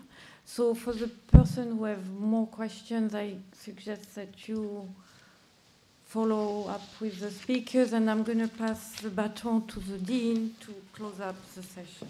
I'm not really sure what he was looking for. You wanted to criticize what was going on. Thanks, Jocelyn. Just a few brief announcements. We'll have, as usual, a reception with tea and dessert in the lobby until 9, when you can ask more questions and eat and drink and be merry at the same time. Perfect. The Harvard Coop will be selling books in the lobby in case you'd like to add to the royalty account. No, in case you want to find out things. So the books of our presenters. And I'm not sure, do we have the Review of Faith and International Affairs? We do not. Oh, there are copies, I know, at the Coop. They provided a lot of copies at the Coop. Yeah. Great. So you can find them there. Our next session is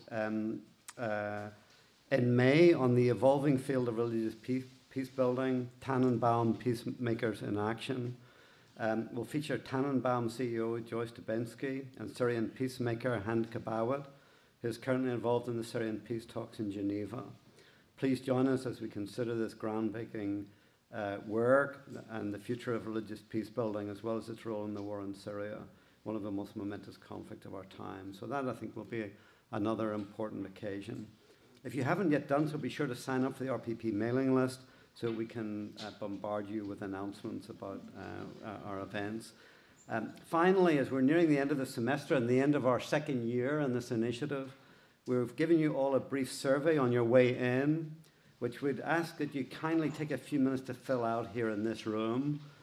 This is very important to us. We're beginning to think of our third year and fourth and where we're going from here. So please take a few minutes to help us out and drop it in the box. We'll put on the table there on your way out. We really appreciate your taking the time to give us feedback. It makes a difference to us. So please help us along with that. And just finally, I want to thank again our speakers and panelists, Mark Gopin, Elizabeth Prodromo, Jocelyn Cesare. Thank you so much for your time and for your wisdom.